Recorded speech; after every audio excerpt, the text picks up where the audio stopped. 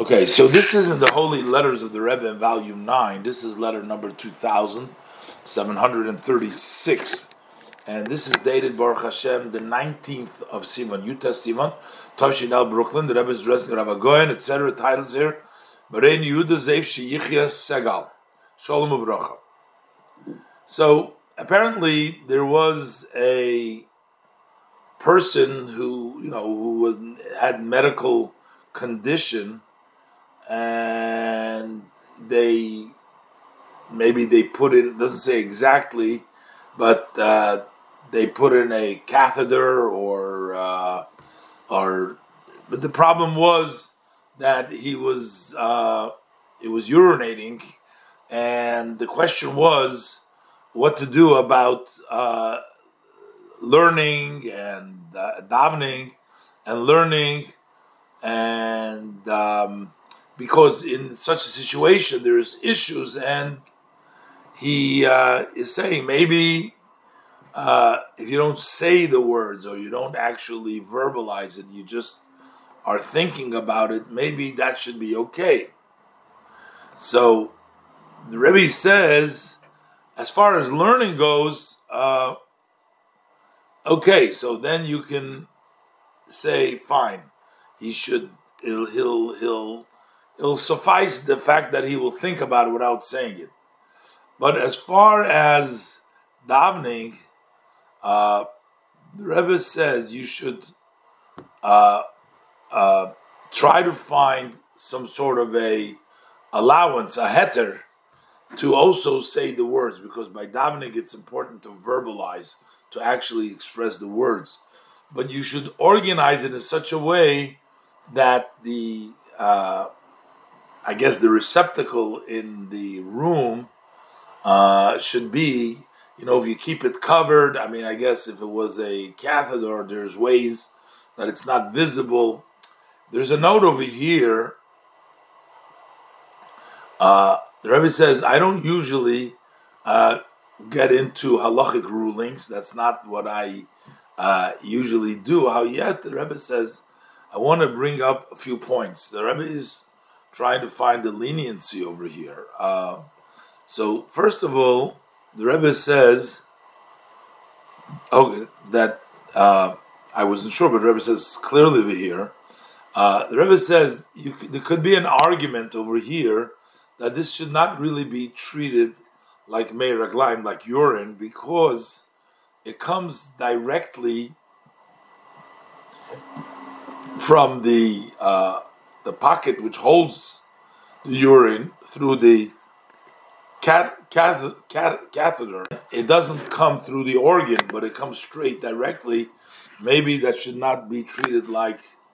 And the really question becomes, when they come out, I guess from the sort, calling the kulya, are they still called? Is it still called urine? In other words, the fact that it doesn't go through the natural way through the organ, maybe that is not considered to be the status of meir gleim. That's one point. Point number two, the Rebbe says even if it is considered meir gleim, and even if it was running as Magen Avraham, but would only be a rabbinic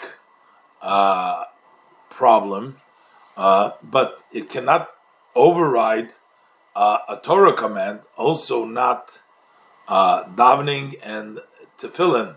The Rebbe brings down from the Mishpat Zizov, from the Shulchan Aruch, from the commentary, from the Pri Megadim. So that's number two. Number three, the Rebbe says the fact that he won't. Who says that he can pray? That's not. The Rebbe is trying to find reasons to allow him. We're talking about, this was probably talking about some rabbi. Doesn't say who it is, but they had an issue whether he can learn and daven because he was in the hospital. He had a catheter put in, and the question is how to deal with the davening and the learning. So the Rebbe says, well, learning you can say fine, but davening you have to daven. The Rebbe is trying to find certain allowances, and the Rebbe makes an interesting point. Number three, the Rebbe says, if you're not going to let him daven and learn, this is going to cause him being upset about it. It's going to cause chalishus hadas, and therefore that will also impact the health of the person who is not well. And a lot of allowances were given to make sure that the person is sick, that gets better, that he doesn't feel bad, not to cause him any further distress. So the Rebbe therefore is advocating very strongly to find an allowance so that he can actually daven and learn. And the Rebbe makes a few points over here, even though the Rebbe says he doesn't usually get into halachic discussions, but the Rebbe says in this case you might have the allowances because it may not really have the status of urine because it comes directly without going through the natural way, through the organ. Number two, the Rebbe says that there is also another thing is that it's only of rabbinic origin and therefore that should not override. And also the Rebbe says that this is going to cause him to feel bad because he can't learn a daven. So try to find an allowance that he can do so. There's a follow-up letter later on we'll get to, which is discussed later on. The Rebbe also tells him that for sure it would interest Your Honor the part of the sicha, the talk that I'm attaching hereby, and please be generous with it, conduct yourself with a good eye, and share it with others as well. The Rebbe blesses him with success in his holy work and in his personal matters, and the Rebbe also confirms receiving the letter from Friday, Erev Shabbos Kodesh B'Hal Yisrael.